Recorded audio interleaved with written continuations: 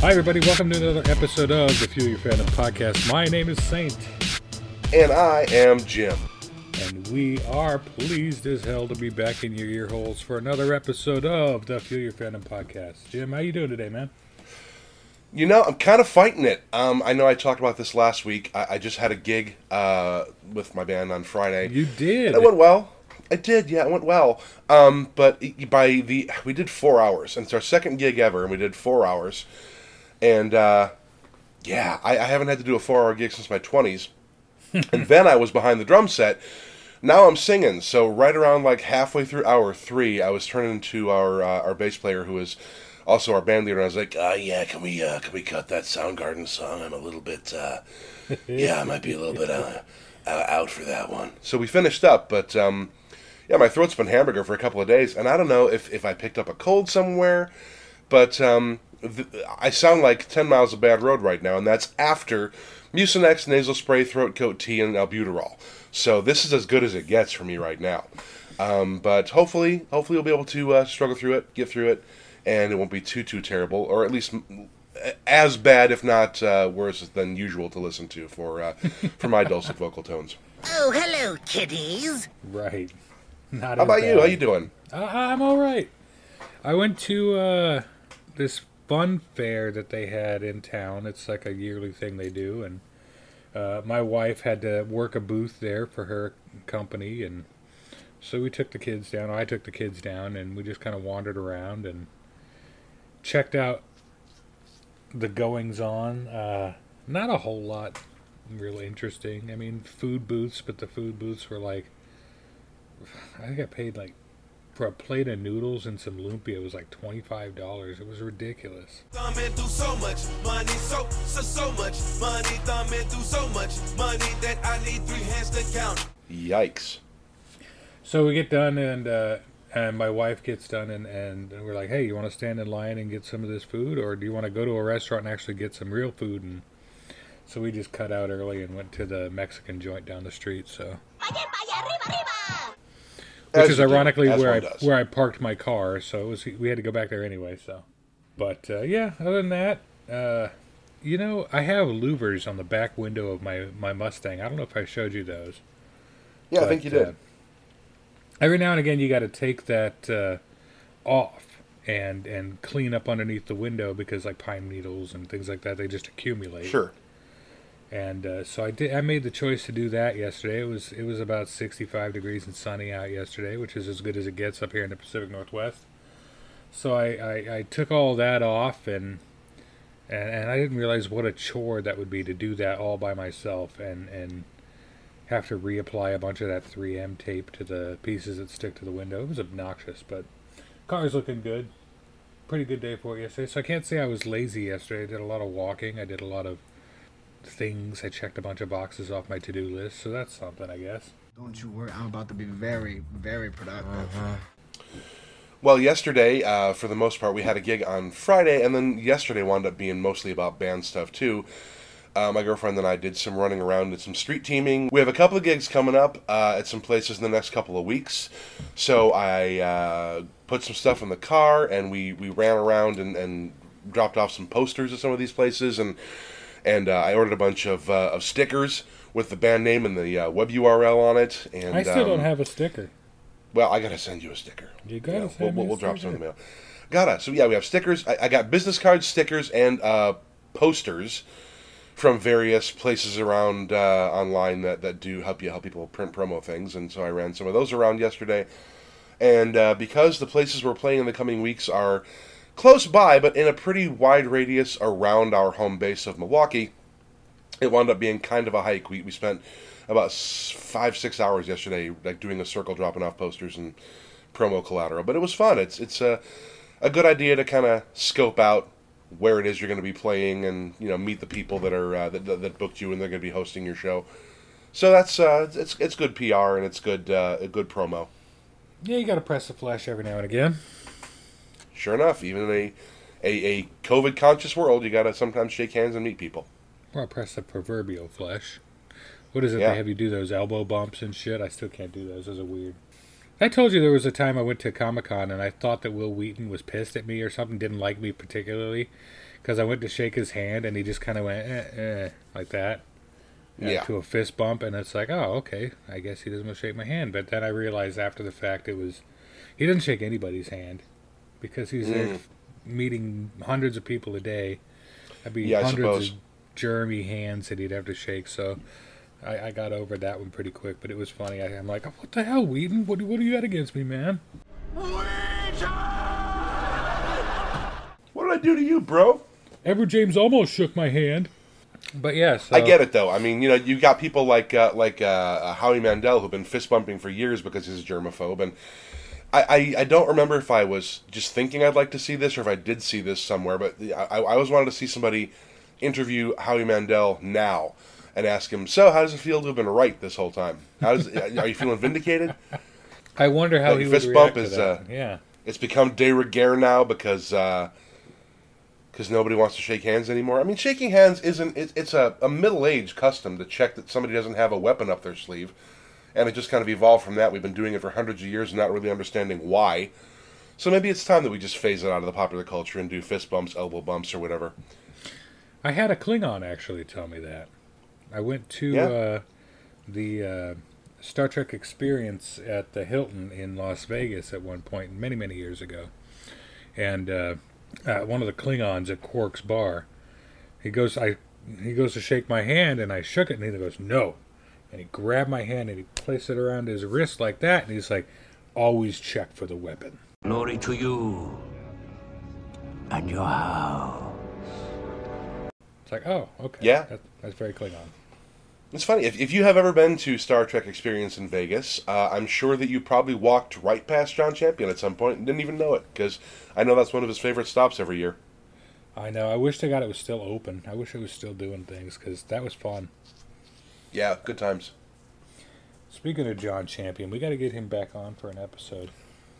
I just like talking to him. I don't even know what the hell to talk to him about now. I just want to talk to him. I think he's cool. Shout out, Mr. Champion. Yeah, John's good shit. I mean, we got to get him back even to just talk about anything. I mean, obviously he's a quite the authority on Trek, but I mean, he knows a lot about a lot of things. So, he's always fun to talk to regardless of the subject.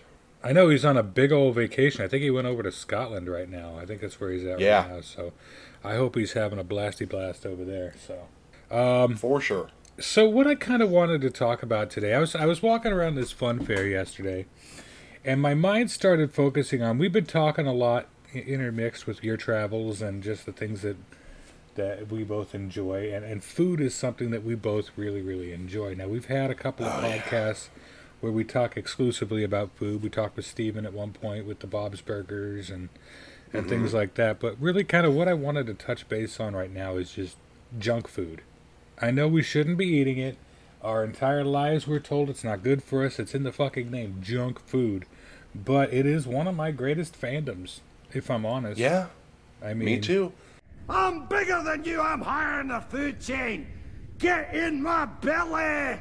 As healthy as I try to eat, and I do, on occasion, try to eat healthy, there's something about the draw of high fructose corn syrup and shit that you shouldn't be eating that just brings you back every time.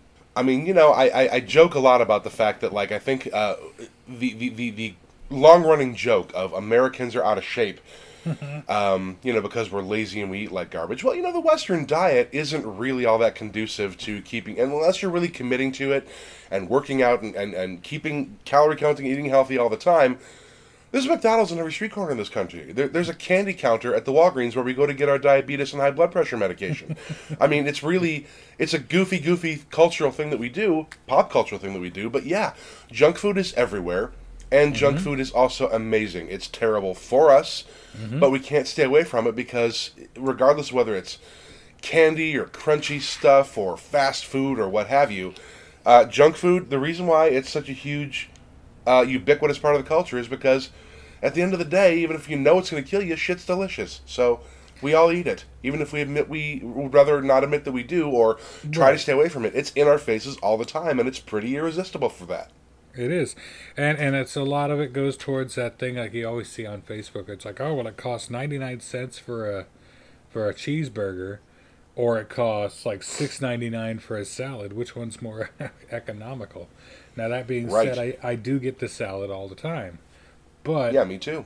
I'm also guilty of eating me some fatty old cheeseburgers as well. So Yesterday, when my girlfriend and I were doing the rounds, trying to drop off street team stuff for the band, the band plays at bars. We play at venues where bands play, and here in Wisconsin, obviously, the drinking culture is pretty prevalent, and a lot of bars book live music.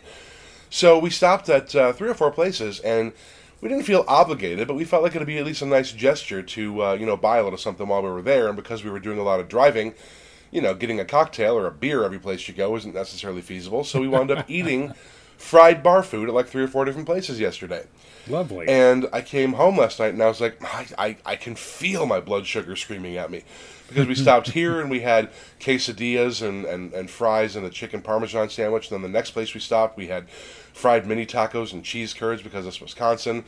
And then, gosh, every place we went, we had a little something just to nibble on. And whether or not it was a good idea, you're confronted with that menu of deep fried appetizers, and you go, yeah, you know what? I haven't eaten in the last hour and a half. I think it's time to shove some more, dumplings into my face. So we Always did. a good time for dumplings. And then I came home and I just felt like, I felt myself like I was deep fried. So it is tough. It's tough to stay away from that stuff, even if you know you shouldn't. Anything deep fried or covered in sugar or just full of fluffy carbs, I just want it in my face. And I know, like you said, I shouldn't, and it's bad for me, but you always tell yourself, hey, I'm doing a lot of walking today, or hey, I ate really healthy 3 or 4 days this week, so I can go ahead and have this thing, and whatever the whole else idea it is. of a But cheat day, is kind of yeah. Well, I mean, especially here in Wisconsin, where everything is deep fried and covered in cheese. And that's not even an exaggeration or hyperbole at all. Everything is deep fried and covered in cheese. And then I just, how I like it. we spent a week in New Orleans about 2 weeks ago. And of course, everything in New Orleans is delicious but bad for you. We had shrimp and grits and beignets and red beans and rice and jambalaya and gumbo and crawfish etouffee and po' boys and all this fantastic, fantastic New Orleans food that's just covered in carbs. Everything about it is just carbs. White rice and big fluffy po' boy bread and, oh my God, delicious, but Sounds incredible. just absolutely. I had Stanley's on Jackson Square.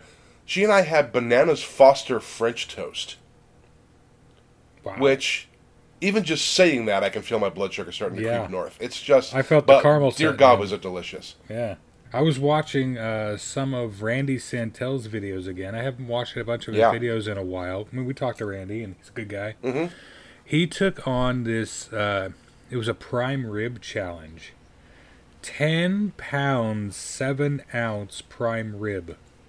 10 pounds? 7 ounces. 10 pounds, 7 ounces. Oh, good Lord. Because he wanted to top 10 pounds, and after they took the bone weight out at the end, bone weight.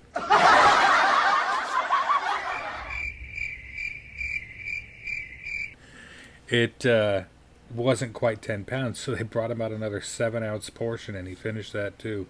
I don't really want to do this, but I've never done a legitimate 10-pound challenge before. They did all the math, and once you got rid of the bones and the little scraps left on there, there was 9.8 pounds of meat that I ate. So Jerry is going to bring over just a little bit more, just so I can have done my very first 10-pound challenge. Good God. It's alarming. It was fantastic.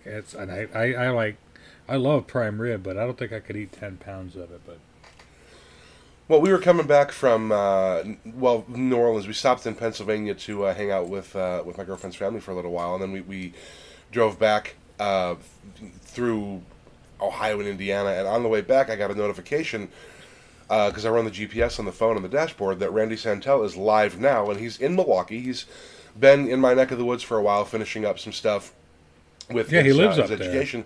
yeah, Yeah, he and his lady Katina, they live up here, at least temporarily. They've been here for about a year, and they're getting ready to probably move on, I think he said during this video. But there is a Cajun and Creole restaurant in Milwaukee that actually is quite good, that I do get to once in a while if I'm really craving that New Orleans flavor. And they had a 6-foot-long po' boy challenge. And it was 6 different sections. One was oysters, one was catfish, one was shrimp, one was traditional roast beef. And I wasn't able to watch the whole video because the signal was starting to dip out, but I did watch Randy start to take on the 6-foot po' boy. So I may have to knowing they have a po' boy, I'm gonna have to get up there and have it, because that is one of those New Orleans foods that I miss desperately. Yeah, so, I mean, we could, literally, I pulled the easy switch on today's podcast, because we could talk about food for hours. Now, one of the cool things that I discovered, I've discovered it on the internet a while back, but I've never had an opportunity to taste it or try it until now, is freeze-dried candy. And I know freeze-drying candy has been this big thing on the internet now recently. It's a big trend. I've had freeze-dried space ice cream back in the day when I was a kid. And oh, sure.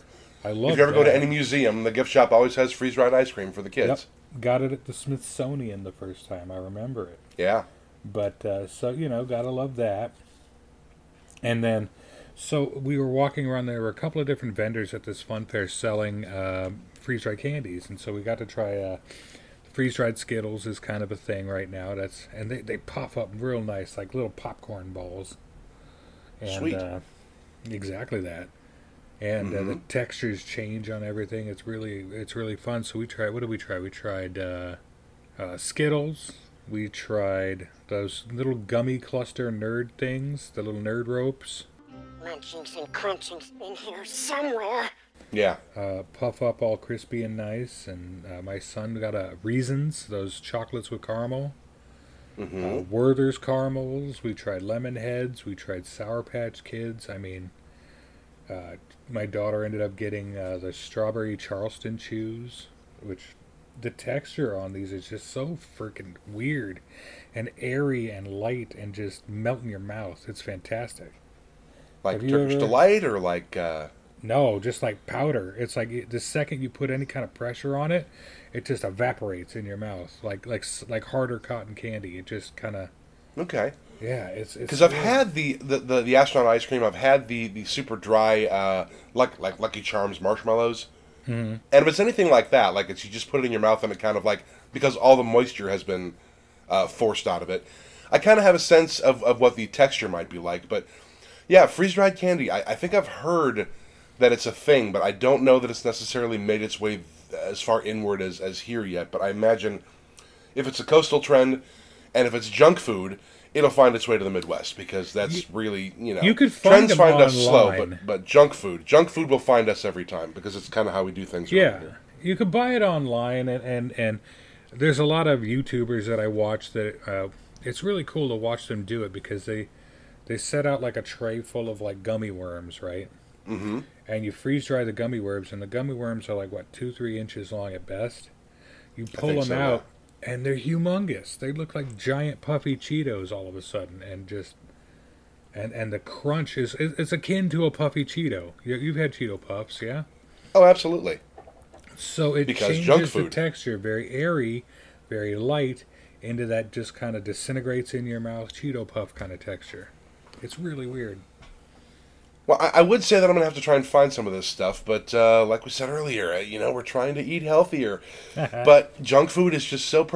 I have my own weaknesses. My friend Ryan, a little while ago, about a year ago on Facebook, put up a question: what is your goldfish food? I.e., what is the thing that if somebody put it in front of you, you would go You just eat like it. Mr. Creosote and Monty Python. You'd eat it until you fucking exploded all over your environment. Good afternoon, sir, and how are we today? Better. Better? Better get a bucket. I'm going to throw up. Gaston, a bucket for monsieur.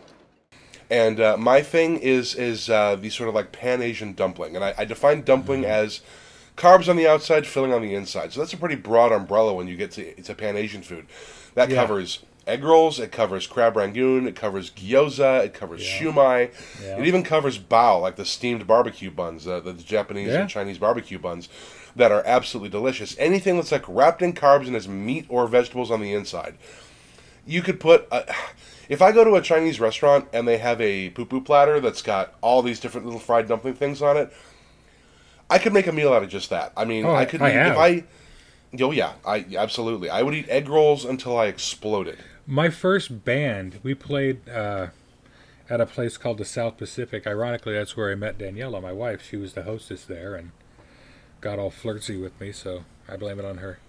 But they used to, as part of the payment for our band, we used to go there every week and do the open mic set every week to bring other people in and get people drinking at the bar and everything. And We got paid in cash, and then we got paid in free drinks, and then we got paid in a giant poo-poo platter every week. Oh, and so my like God. the fried chicken wings and the barbecue pork, I could eat my weight.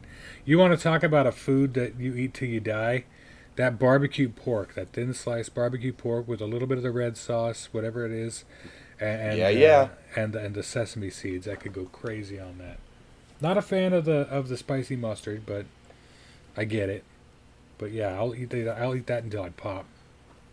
Yeah, sushi's the same way. We got a couple of all-you-can-eat sushi joints that are close to us. They don't do it every night of the week because weekends they don't need to. But, weeknights, Sunday through Thursday, they have an all-you-can-eat special at this place in Milwaukee. And it's pretty reasonable. It's like $25 or $30. And, the way that I eat sushi, that's 2 or 3 rolls for me. So if I get more than that, plus all of the appetizers. You're saving money. The aforementioned, it's almost irresponsible not to go. The aforementioned Chinese and Japanese dumplings, it's just, oh my God. I just can't, it's really hard to stop. And I justify it. I'm like, well, sushi's good for you. It's all lean meats and fresh vegetables and whole grains. And then I go, and like my first whole round is like, yeah, I'll get the gyoza, the shumai, the egg rolls, the spring rolls, the tempura. Just bring it. Because I'm going to go ahead and eat like something that's good for me later. The fresh fish has a lot of protein because they balance in it, themselves out. Yeah. Yeah, there's that paper thin seaweed wrap on the outside of the maki roll counts as a vegetable, so I'm doing okay. We had a place up here that did all-you-can-eat sushi, and me and the wife and kids, and I don't usually get sushi rolls all that often because I'm much more... It's a teriyaki place by nature, and I prefer teriyaki. That's one of my go-to food choices. So we went to this place, and I was going to get the teriyaki, but I also wanted to get the all-you-can-eat sushi because, I'll take my teriyaki home with me and eat that next day. Obviously. And so I had the woman come up and say, no, that's too much food, and took the menu out of my hand. How dare you! Wow. I've never been that angry in a restaurant before or since. That was pretty bad. It was pretty blatant, and it's like, I came in here to spend money. You're stopping me from doing that. What is your problem? Oh, well, we don't want you to waste it. It's like, have you seen me?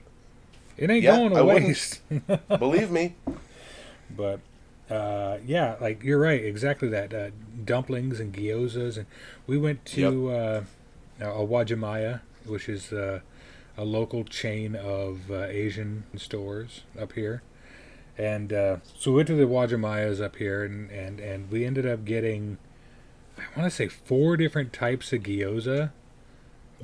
We filled our freezer with gyoza last weekend, and we've been slowly noshing on them, and they're just fantastic. I can literally eat them all the time, and they're a snap. I've gotten to the point now, where if I can find a big old bag of frozen pot stickers, I don't even need to read the instructions on those anymore. I know exactly how to cook them in the pan, a couple inches of water, and then boil the water away, and then, they call them pot stickers because they get that crispy little, Maillard reaction thing going on the bottom, and then you get your spatula and you pop them up, and I really could eat those things till I die.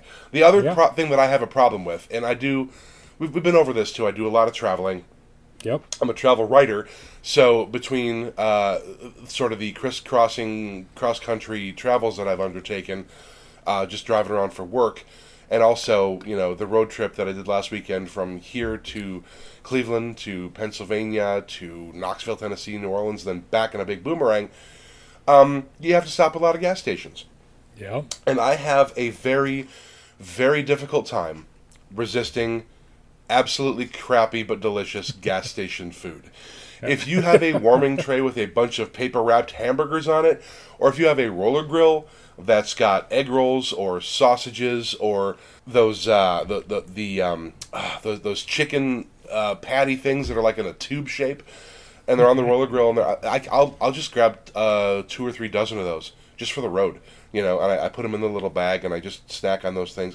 Roller grill food and warming tray cheeseburgers. I cannot resist those, and it's to the point where there's a very popular chain of convenience stores, gas stations in my neck of the woods called Quick Trip, and it's kind of an institution here in southeastern Wisconsin in general, the Midwest in general, but especially here.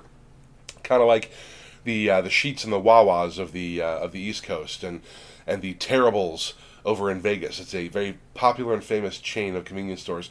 And the first thing you see when you walk in the door, and there's a huge 2-section heat tray that's full of sandwiches. And the Quick Trip cheeseburgers are better than they have any right to be. They're far better than you'd expect from like a cheesy gas station.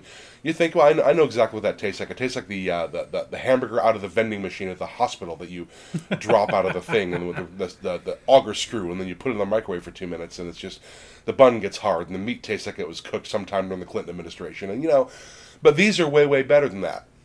And they also have hand-dipped, hand-breaded, and fried on-premise chicken strips that are among the best I've ever had anywhere at a gas station. So it's difficult because my go-to place to gas up is the Quick Trip is about 5 minutes from my house, and I go there. It's on the way to the highway on-ramp that I need to take to go to Milwaukee and or Chicago, and even Madison.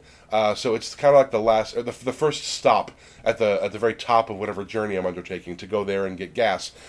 And I usually pay at the pump, but then I say, I'm just going to go in and get a beverage. And I walk out with a giant bag full of cheeseburgers and egg rolls and chicken sticks and all kinds of fun shit. So it's difficult. The Roller Grill food is a real hard thing for me to resist, especially on the road doing road trips and traveling. I could really go for a hot dog. Hot dogs! Get your hot dogs here! Woohoo! Yeah, for sure. And when I was growing up in Colorado Springs, and I don't know if this was just a Colorado Springs thing or not, but when I was growing up down there, they had a restaurant called the 39-cent hamburger stand. And that's what you got. It's like 39 cents for a hamburger, 49 cents for a cheeseburger. And you just buy them in bulk. You leave with a sack of burgers. And maybe you could throw some fries in if you want, but usually for me it was just the protein, sack of burgers. And just that's what you munch on all day. And up here we got that with, we got Dick's up here, and Dick's is the place where the cool hang out. The swaths like to play and the rich flaunt clout. it's the only time you can just proudly say, I'm going to go eat me a bag of Dick's and be happy as hell about it. And, yeah, I mean, you're talking my language too, and especially with that Roller Grill food. Now, unfortunately, because I'm on the road at all hours of the day, and usually my options for food are very limited depending upon what time of day it is and where I'm at, and usually it's right by the freeway, so I kind of got to get Pilot or Love's or Flying J truck stop food, and they're not quite as good as the ones you're talking about. But that, I mean, I've made a lot of choices based on necessity at these places. So Roller Grill and shitty hot dogs, and in fact, I actually rather like the Roller Grill hot dogs at like 7-Eleven. And I know they're cliche as shit, but that spicy Big Bite, there's something about it. I'll eat 2-3 of them and be happy to sell about it. So the secret is a little bit of ketchup, a little bit of mayonnaise, and I know you hate that. But then throw some pico de gallo on it that they use for the nachos. It's beautiful. I could eat tons. See, and I've eaten gas station sushi and been happy about it. I know that's kind of the classic cliche of absolute garbage shit you want to avoid at a gas station, but I'm not too proud to admit it. I've done it. I've definitely done it, and I haven't been too unhappy about it. Gas station sushi, my God. Danger, Will Robinson, danger. If there's ever anything that's going to kill you on a road trip, it's gas station sushi. Oh, I know, absolutely. But see, they're pretty smart with the gas station sushi. Most of the time, the gas station sushi you're going to find is the spicy crab roll or the California roll. Those are the two most famous that are produced by this same company that does the gas station sushi that I see everywhere. And they're pretty smart about it because sushi, the definition of it is that it's fresh. There's a documentary that's on Netflix and a couple other streaming services called Jiro Dreams of Sushi. And the whole thing about that is there's this very elderly gentleman in Japan who runs a sushi, like a 10 or 12 seat sushi counter in like Shibuya bus station in Tokyo. And he labored for many, many years in relative obscurity until some travel writer or some food tastemaker came along and just decided to grab a quick sushi at this place, and it was the best he'd ever had. And now the guy's just constantly fighting off Michelin stars and Zygat ratings and all this other stuff. And it's become It's mentioned in the same breath as the top restaurants in the world. This literal train station sushi place. And it's been a couple years since the documentary came out, so I don't know if it's still there or not. But the big thing about sushi is this guy was going to the fish market every morning at like 3 or 4 a.m. to try and find like the best stuff that came off the boats hours earlier. So the fish and the sushi was incredibly fresh, and that is a defining characteristic of good sushi is that it's fresh. So it would seem like gas station sushi would be anathema to the entire thing. Right. But the spicy crab roll and the California roll, they're smart. They use that fake crab stick stuff that is like surimi, like the mashed up fake crab stick. Which my wife loves that shit. I do too. It's again like I love a good crab leg. I'll go and get me some crab legs and like the crack and eat butter dipped crab legs if I can find them any place. But the fake crab, I don't hate it any. I like it just as much. It's just as good. What the hell did you just say? Well, okay, it isn't just as good, but of all of the fake versions of food stuff, connoisseurs all over the place going, "What the fuck did he just say?" Yeah, what? But I'm a super taster, so I feel like I got some kind of leg to stand on. But like, it is okay. I got to amend that. It isn't just as good, but it's as far as fake versions of food go, it is one of the most successful imitation things of the thing that it's supposed to be. So that makes sense. Yeah, I mean, I can't believe this is a crab. Yeah, exactly. I eat that. And then the other thing that I really try to stay away from and don't really manage to stay away from very successfully, well, no, that's a lie. Okay, I'm not even going to codify it. I do manage to not eat candy. Like, if I'm at the gas station or the grocery store, they got the huge rack of, like, Reese's Peanut Butter Cups and Snicker bars and Butterfingers, and I don't, most of the time, if I grab any of that, it'll be like a Reese's Peanut Butter Cup. And I can justify that by saying, yeah, it's coated in chocolate, but it's peanut butter. Peanut butter is one of those health food things you eat when you're trying. It's pure protein, so it's kind of candy, but it's also kind of not as terrible for you as like nougat would be. Because nobody knows what nougat is. I've never heard anyone try to justify a Reese's cup. That's funny. Oh yeah, I could totally rationalize Reese's all day just because it's peanut butter, and peanut butter is, you know, it's a health food. They talk about having like peanut butter. The sweetest peanut butter on the face of the planet. It is. It's loaded with sugar, but you know, I can rationalize it. But the other thing, like in the last couple of years, they've started to come out with some pretty good sugar-free candy, and I'm not going to go down the rabbit hole of talking about the maltitol again, like we did a couple of weeks ago, and how awful that is in your digestive system. I don't have system. any more fart sound effects for this episode. No. But when I was a kid, you know, obviously we all do the Halloween thing. We all look forward to Easter, get an Easter basket full of jelly beans and peanut butter eggs and all that. You had your big candy holidays as a kid, even Christmas to a degree. You know, there's big dishes of candy out if you go to Grandma's house and all that kind of thing. But I've managed to mostly break the refined sugar habit. I'm not saying that I don't have some once in a while, but I try to do like that everything in moderation thing with it. Once or twice a month, I'll have like a big old thing of Reese's Peanut Butter Cups, or I'll grab a bag of Skittles or something, and that's kind of like my big cheat. But for the most part, I've managed to break the sugar cycle. But when I was a kid, that was a big deal. I mean, I definitely looked forward to the candy holidays, and then I would just reach into my Easter basket and grab all the plastic Easter grass out, and then just dump all the jelly beans into my face. It was just an amazing thing to do. But yeah, candy. I managed to stay away from sugar for the most part now. Candy is probably one of my big downfalls, and probably why I've plateaued at my weight loss is because, I mean, while I do go out of my way to eat a bunch of things like salads, and I eat a lot of fresh fruits, and I eat a lot of that kind of stuff, and I drink 0-calorie sodas and I'm drinking a 0-calorie Gatorade right now. Oh yeah, I don't drink my calories anymore either. So I try to stay, I want to say healthy as I can, but there's something about just having candy. Just I don't know what it is, and I don't eat it in any kind of massive quantity, but I always have it. Does that make sense? Yes. And lately for me, like when I'm driving, while I was driving with my company, I like to have something I could have under the mask because I had to wear my mask for the longest time. Mm-hmm.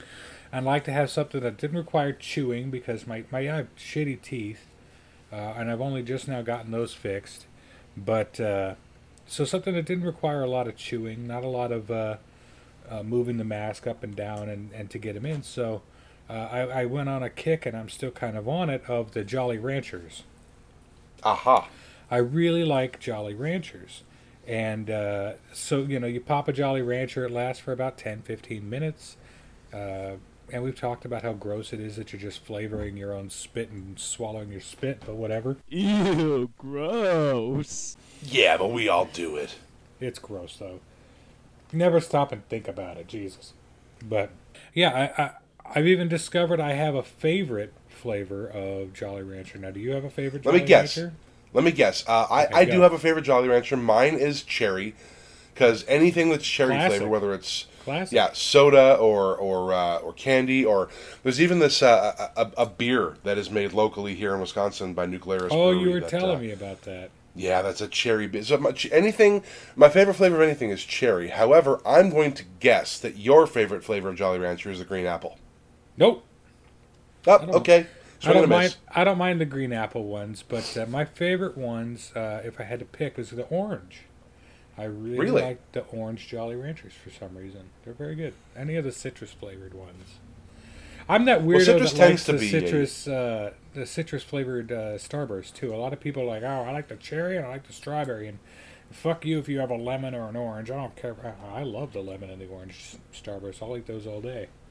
Well, that became kind of a meme for a while. Like, oh, I got the giant bag of a loose Starburst, and I poured them all onto the table and stacked them up and to do a quick count. And even though everybody likes the cherry and the strawberry, I had like 1,000 yellow ones and like a dozen pink ones. And I don't care. I mean, the Starbursts, they'll fuck up your bridge work, but they are delicious. Although they don't fuck up your bridge work as bad as the Now and Laters do. I don't know if you've ever had those or if that's kind of nostalgic candy, but those things, they will pull your fillings right the fuck out of your head. I've had it happen. God.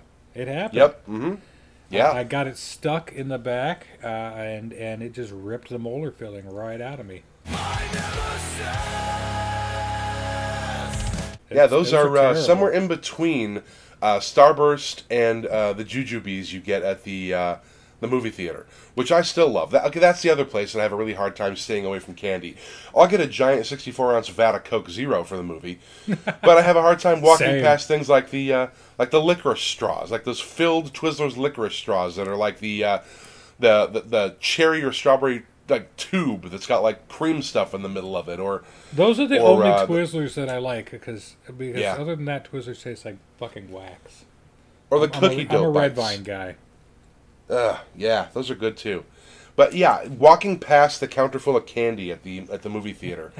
Look, I know like the popcorn is no good for you. The popcorn is just a giant vat of fat covered carbs, and I know that. But you can't have a movie and not have popcorn. So I do get the giant popcorn, and I make my way through that.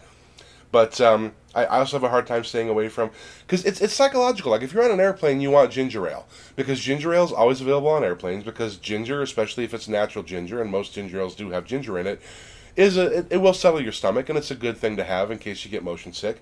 So it's psychological. So when I go to the movie theater, I want Raisinets, I want Goobers, I want Jujubes, I want the classic movie theater candy experience that I had when I was 12 years old. Oh yeah, that's what I'm drinking today is ginger ale, because I mixed Filipino lumpia and chorizo together yesterday, and that's not exactly a good flavor combination. They don't mix well. Well, it's fusion cuisine if you're mixing lumpia and chorizo. Oh, I didn't mix them, but my stomach mixed them, and then decided I didn't like that idea at about 4 o'clock this morning. So. Oh man! Speaking of mixing cuisines and fusion cuisine, my two favorite food cities in the country are New Orleans and Las Vegas. New Orleans just has that authentic 400-year-old French, Creole, Spanish, just mix of incredible flavors and world cuisines. But Vegas has everything. Vegas has everything you could possibly want. If you run around Vegas, running up and down the Strip, tons of celebrity restaurants. Mm-hmm. You can find anything you want. But when I lived there, some of the neighborhoody areas had even better food than the Strip. There's a Chinatown in Vegas that's kind of a misnomer. They call it Chinatown, even though it's kind of the Pan-Asian area. There's a lot of Vietnamese, Chinese, Japanese, Korean, a huge Pan-Asian culture in Vegas. And there's it's amazing. And there's a couple of strip malls along Warm Springs Avenue, just down from the Wynn to the west of the Wynn. And there's one place that's a Vietnamese restaurant that's open 24 hours, and they specialize in pho, which is one of my favorite top 5 foods of all time. Yes, and sir. it's called Fuck Him Long. Fuck Him Long because A, it's Vegas, and also because it's a Vietnamese restaurant. But they make such delicious food. I love pho puns. I really do. Oh God, yeah. They make such incredibly delicious food that I have seen. My mom is notoriously, she eats like a bird. And I was there with my mom once, and I have seen my mom finish a plate of food maybe 5 times in my life. I can count on fewer than one hand's worth of fingers the number of times I've seen my mom finish a plate of food ever. She ordered a shrimp and vermicelli bowl at Fucking Long and devoured it down to the paint on the bowl. I was so proud. Absolutely delicious. But also in Vegas, there's a place that I think I might have talked about before that I remember. I don't know if it's still there or not, but it was there when I was there, called Comex. And it was a Korean and Mexican fusion restaurant. So you could get bulgogi burritos or kimchi tacos. I mean, absolutely delicious. It was everything on the menu was fucking fantastic. I went there about half a dozen times when I lived in Vegas, and I couldn't stay out of there. Everything they had was absolutely delicious. Vegas is great. You want to talk about good celebrity chef-inspired type food? Is we go up to... this is why I told you we could talk about food for hours. It's fantastic. This is literally one of my favorite things ever. But we went up to... I discovered a dry ramen based on Morimoto's restaurant, Momosan. Yeah. And it's fantastic. It was hard to find, so we went on a search and we ended up finding it. But then we discovered that Momosan has a location in Seattle. And so we went to the Seattle location. We all got the fresh ramen, and their pot stickers are amazing. They serve their pot stickers in a little... a cast iron, a scorching hot cast iron, table side, and then they bring it over and they pour sake over it, and then they top it with a minced ginger and scallion. Holy shit! Holy shit! I would eat that every day and twice on Sundays if I lived anywhere near that. So it's probably better that I don't. We were at the point where we're like, if we come back here, we're just going to get the appetizers, because we all got the ramen, and all the ramens came with a different appetizer. I got the bao. It was a sticky pork belly bao, and nice. It's really, really good. And then my son got, they call it karage. It was a fried garlicky chicken. I've definitely had that, and it's fucking delicious. The pot stickers and everything else. And then, so we decided at one point that the next time we go up there, we're going to just indulge on appetizers, and we did. We went back up there, and I don't even want to tell you, my wife paid for it. It was like for Valentine's Day. She took us all up there, and we got like plate after plate of pot stickers, and we tried the pork belly bao, and I tried the soft shell crab bao because I'd never had soft shell crab before. Oh, man. I tried I love a good spider roll with soft shell crab in it. Everything was so good, and we were just having the time of our lives. And my daughter, who's usually one of the pickiest creatures on the face of this earth, is just going to town, and she's had like 2 servings of the pork belly bao, and she's going on and on about how good it is. The manager of the restaurant come over to her and gave her an employee work shirt because she was advertising so well for them because of her effusive praise from the table. And just it was an amazing experience. It was probably ridiculously expensive. My wife picked up the tab and wouldn't let me look at it, but it was phenomenal. And I will go there and spend a stupid amount of money every time I'm in Seattle now. So, well, when I actually do get to the PNW again, I'm going to ask you to remember that place because we have to go there. It sounds amazing. Yeah, I just really, I wasn't kidding. My goldfish food is Pan Asian dumplings. You put those things in front of me, I will eat them until I die without a moment's second thought. I need to find a good dim sum place too, and I'm sure with the Asian American culture we have in the Seattle area and the surrounding areas, there's got to be more than one. And I would love to do like a food tour of dumpling houses and dim sum. There used to be a really good dim sum place in Minneapolis that closed while I lived there, and there were a couple of good dim sum places I went to when I was in Vegas because of the very prevalent Asian cultures there. Yeah, I gotta find the dim sum. No, I'm saying that, but I really shouldn't. I shouldn't look for a dim sum place that's close to me, because if I find one, I'm gonna fucking go there, and I'm gonna eat everything they could possibly wheel out on a cart. I mean, there are certain things I'm not too hip on when I go to like a really authentic dim sum place. I tried the chicken feet once; they weren't for me. But everything else that can come out of a little bamboo woven steam bento box, I want it in my face yesterday. Absolutely. I love all of that stuff. I am fascinated with the idea of soup dumplings, and I've still not had a chance to try them yet, but I am fascinated with it, and I'm really looking forward to trying those. I have tried them, and they are interesting. It's kind of, the ones that I had were kind of like a steamed bao bun, but yeah, you bite into them, and there's soup in there. I've seen how they do it. I've watched how they do it. It's really an interesting The bread procedure. must be super gluteny and super yeasty to seal that soup inside, but I was curious enough the last dim sum place I went to, and I'm talking maybe 2 or 3 years ago now, but they had soup dumplings on the menu, so I grabbed a basket full of those things, and holy shit, they're food magic. They really are, not just because they taste great, but sealing up a liquid inside of bread and then steaming it. It was out of this world. This sounds amazing, and I can't wait.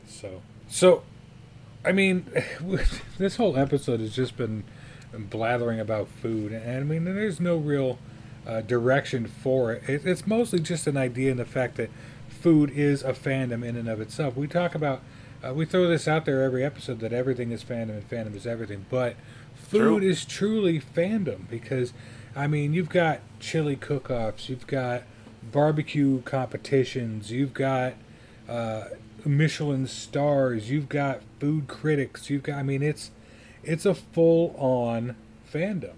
There is an amazing, I mean, you got your man versus food, you got your Randy Santells of the world, Katina Eats Kilos of the world, going out and showing off this fanatical side of food, whether it's super spicy or whether it's enormous capacity, which apparently I don't have anymore, which is sad, but or maybe not, I don't know.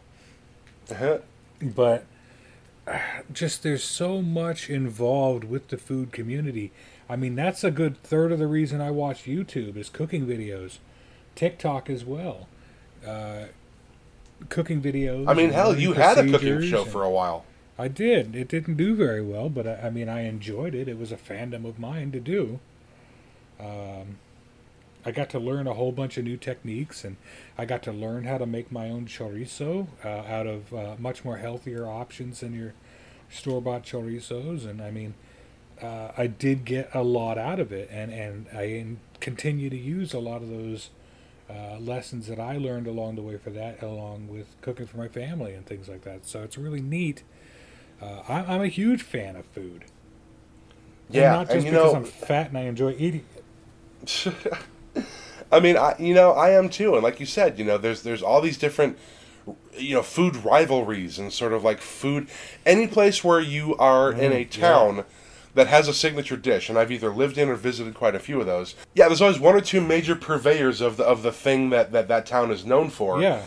Like, I lived in Minneapolis, and Minneapolis's contribution to world cuisine is the Juicy Lucy. Oh, I love that. Oh my God. When I got to Minneapolis, the first thing that somebody said was, you need to eat the Juicy Lucy, and you got to go to Matt's Bar. It's this little tiny bar that's been there since the 40s, and it's on a corner in a residential area. And they've been kicking out burgers on that same perfectly seasoned grill for decades. And the Juicy Lucy is 2 quarter-pound beef patties with a bunch of cheese sealed up in the middle, so that when you bite this burger, the cheese comes squirting out like those squirty gum things that you used to chew when you were a kid. What are they, gushers? Like but in addition to Matt's, everybody knows Matt's. Okay, they kind of pretend that there was a that Matt's and the 5-8 Club, which is just down Cedar Avenue from Matt's in Minneapolis, are about 5 minutes apart. There's a kind of a fake rivalry over, well, who really invented it? Everybody knows Matt's invented it, but because the 5-8 Club jumped on the bandwagon not long after, and because they make one that's also pretty good, it's a rivalry in Minneapolis. The devotees know that Matt's invented it, and the first meal I had in town and the last one I had before I left were both Matt's. And then there's like the classic American Coney Island and Lafayette Coney Island rivalry in Detroit. the Coney Island dog, which is a hot dog with chili, onions, and also sometimes mustard. And there's a family that runs both of these restaurants, and they're right next door to each other. And anybody who lives in Detroit has a preference, and it's a ride or die preference for one of those two Coney places. Oh, yeah. And it's the same family, and the recipe is very similar. One place has different chili, another place uses different kinds of onions, whether it's like sweet onions or red onions. It's the same basic dish: chili dog with onions and a Vienna beef hot dog.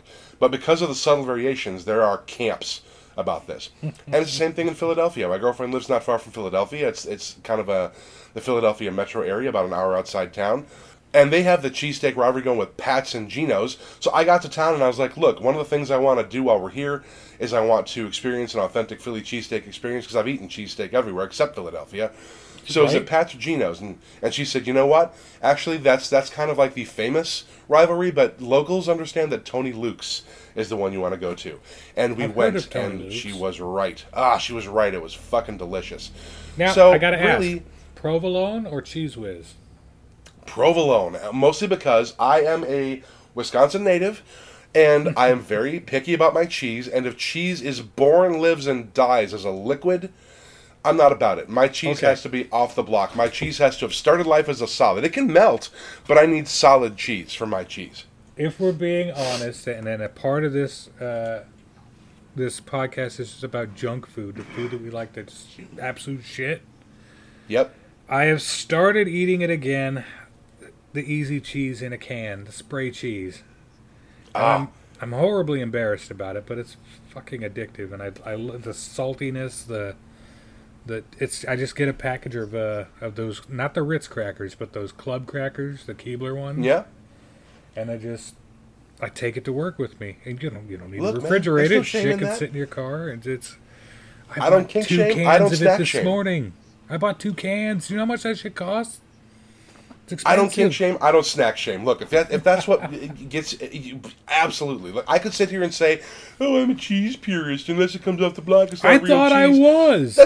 That's just my own preference. I don't, my mom was talking the other day about how she had some friends in the UK, because my folks were married in the UK, and my dad was stationed there in the service, back in the late 60s, early 70s, and my mom's friend Rose loved the easy cheese, the squeezy cheese in the can. She loved it. So, because it was shelf stable, my mom used to put it in a Christmas package and just send it over there, and like a bundle of other Christmas gifts, and she loved that stuff. The American cheese in the can.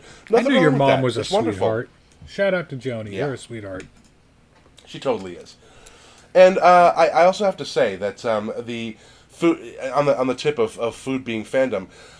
There is an Instagram account that I follow called Nerdy Nummies, and it is the official Instagram account for Nerdy Nummies, and they have a food fandom on their Instagram account that is we all have to eat, but we pick what we eat, and sometimes it's good for us, sometimes it's not, but at the same time we all have to eat. So every once in a while, and life is short.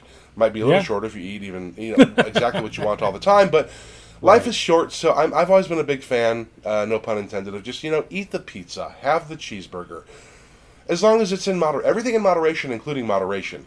Have the delicious food, and don't let anybody shame you, about what you eat. I do try to eat better. I definitely have. I'm at the stage in my life where I am trying to consume things that I know are good for me, but boy, when I'm on the road, I gotta have that Roller Grill food. Man, I have a bag of trail mix next to me.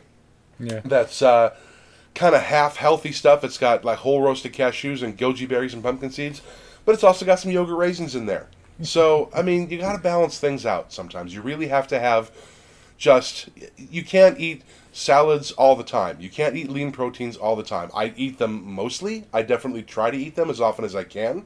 That is what the bulk of my everyday diet is. But man, sometimes I'm just at the grocery store and those Reese's peanut butter cups are sitting there on the shelf going, "I'm delicious, eat me," and I can't resist that.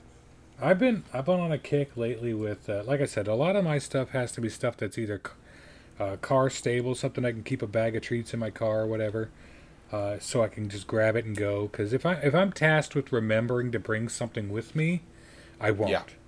Because when I get called, the idea for me is to get dressed and get out the door. And so oftentimes I just forget to grab like a sandwich. I'll make a sandwich and I'll forget it, or I'll intend to bring a tub of leftovers and I'll forget it. So I need to have stuff in the car that's quick and easy to grab. That's why the squeezy cheese is so appealing to me, and the crackers, because now they have those club crackers. They come in the little individual packs, so each box has 6 individual packs of crackers. And that's a serving. That's that is a serving. Because I mean, if you buy the Ritz crackers, they come in these giant tubes, and it's really difficult to not finish them once one of them is open. Because they go stale immediately. They do. As soon as air hits them, they turn into those freeze-dried candies you were talking about. They just crumble to dust in your mouth. I also another thing.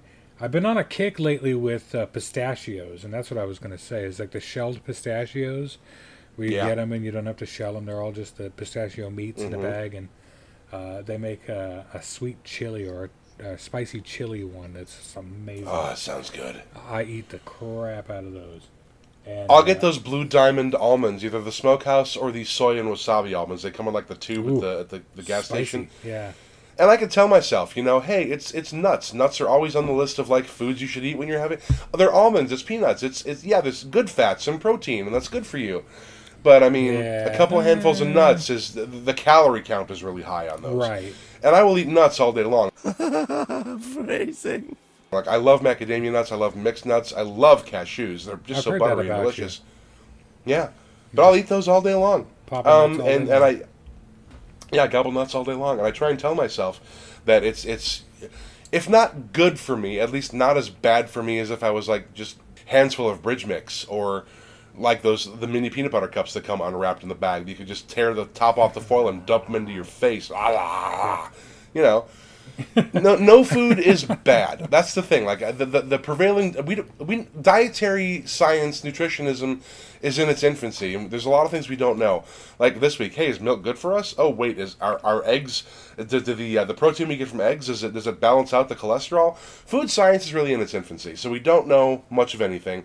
And there are no bad foods. I'm a firm believer in that. There are just some that you should consume in lighter ratios than others. I try to eat salad. I try to eat proteins, and I definitely do. But like on the promo bar tour that Steph and I were on yesterday while we were running around street team stuff for the band, we had to stop and get something fried every place we went because we were being good, bar visitors, and because, I mean, honestly, the shit's delicious. So, you just have to try and mitigate that. You can't do that every day or you wind up like I was, where I was close to 400 pounds. And now I'm about 320. I've lost about 80 pounds from my peak weight, but I still have about 40 pounds to lose before I'm like scraping the top of what my BMI should be according to the actuarial tables of the insurance company. Which, of course, are bullshit, but at the same time, I do still want to kind of try and get that down. If I could turn that first number on the scale back into a 2 again, like it was in high school, I think I'd be very, very happy. I should be around 270, 280. I got about 40 pounds to go to get there. But I'm working on it, and it does wind up being one of those things that you do have to, once in a while when you're at the restaurant. Yeah, I'm looking at the buffalo chicken sandwich and the tater tots, but that Caesar salad looks pretty good too. So I'm just going to try and make a better choice today. And that's really what it's all about. Yeah, I was going to say, I saw something the other day. There was an advertisement that I was served up for Goldfish crackers. Goldfish crackers. The snack that smiles back. The snack that smiles back. Goldfish. That's right. They have a new flavor, a limited edition flavor, Old Bay seasoning flavor. Which I was looking all over for those because, as anyone knows, that's one of the secret ingredients, if you want to call it a secret ingredient, but it's one of the main ingredients in Cheddar Bay biscuits from Red Lobster, which are one of the most delectable foodstuffs on the entire planet. Fight me on that if you will. Facts. No, I will not fight you on that. You're not wrong even a little bit. I found them the other day, and they are amazing.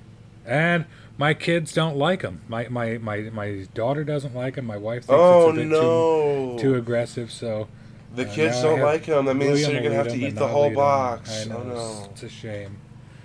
It's a shame. It's a hassle, really, but I'll take it on myself. But yeah, it's a thing, and like I said, talking about those Cheddar Bay biscuits, they sell those kits where you can make them at home. The authorized. They're not the same. Not the same, but I have started making mine with chopped up pepper bacon in it. And that's a flavor sensation you absolutely have to try. God Cheddar damn Bay it, that biscuits sounds with delicious. pepper bacon. Oh, so good. So good. That sounds delicious. Absolutely. But yeah, so I mean, I know, like I said, this is kind of just a meandering love affair with food that we're talking about here, but it is truly one of my favorite fandoms. It is something that I seek out on a daily basis. I go out of my way for certain things over other things. I have definite food cravings and food obsessions, and they come in waves.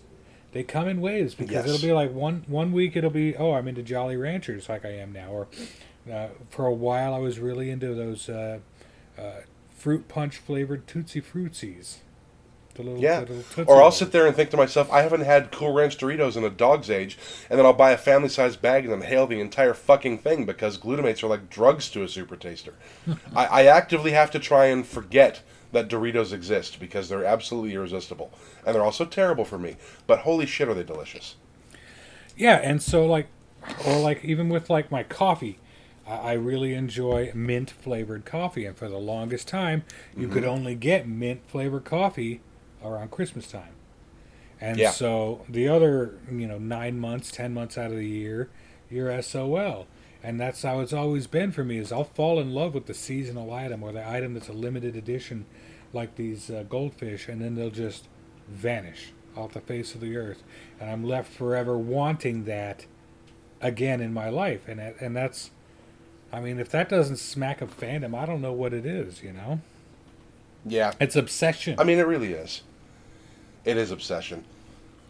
We had no doubt about it. A Thai restaurant up here for a long time that was part of the mall, and it was called Thai Garden. And they had one particular dish. Every time I went there, I only got this one dish because I tried it the one time. I loved it. I never wanted anything else there. And I love me some Thai food. I love Thai food of all stripes. But here, it was called pork in a clay pot.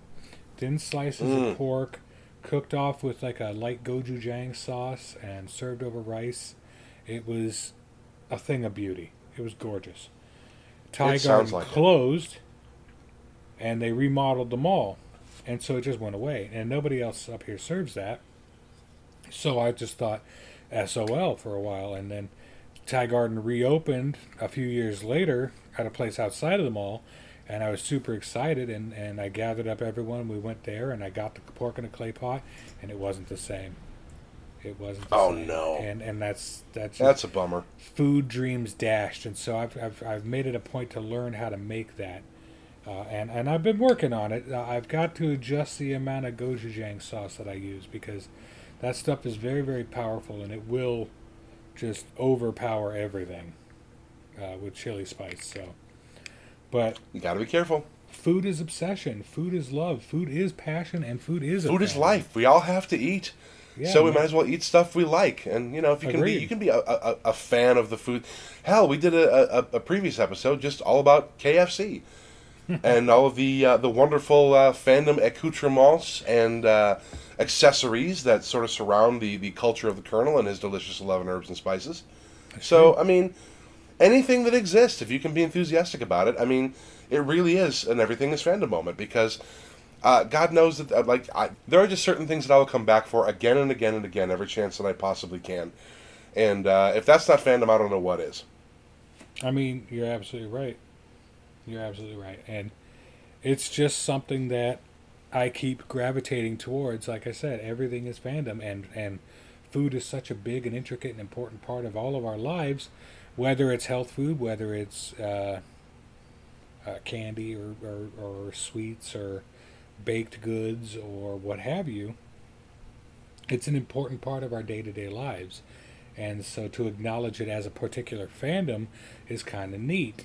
And I've even my comic book shop up here, Gabby's Olympic Cards and Comics, we've talked about her before. We're working with her with our Fuel the Future charity.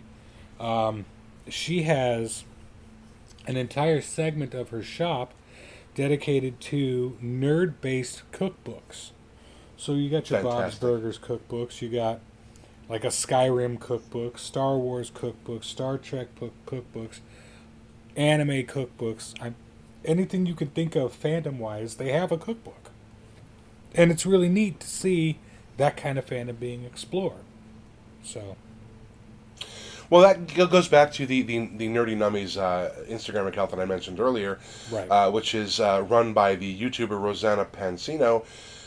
She does if she'll do the account where you want a cupcake that looks like a Mario mushroom. Cool, I can teach you how to make that. Do you want to figure out how to make Sansa's lemon cakes from Game of Thrones? We can make that. I have a recipe where you can make the Korean Dalgona candy from Squid Game.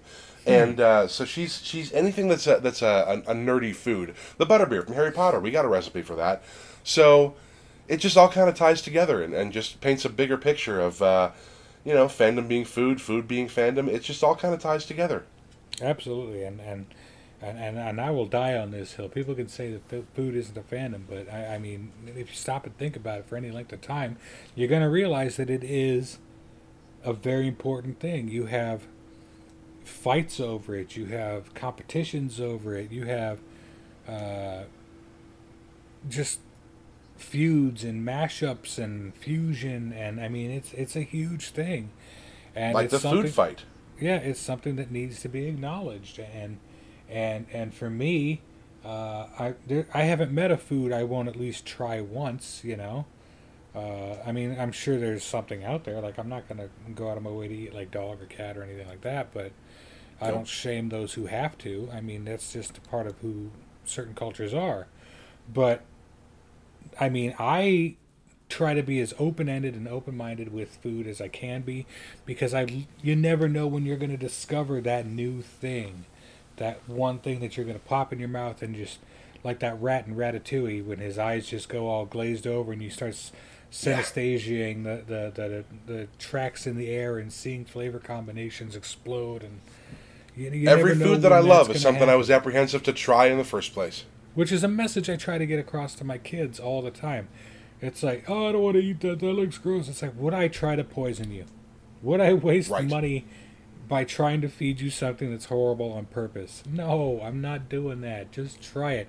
And 9 times out of 10, when my daughter tries it, she loves it for at least a while. Yeah. And then she grows out of it. But the last thing that I'll say about the food being fandom thing, I got a chance to see Anthony Bourdain speak a number of years ago.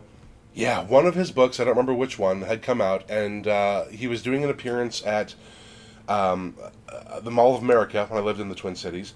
And I got there early and stood right in the front row, and he was talking about the book, and it was about just global cuisine and the different things he'd had a chance to eat around the world.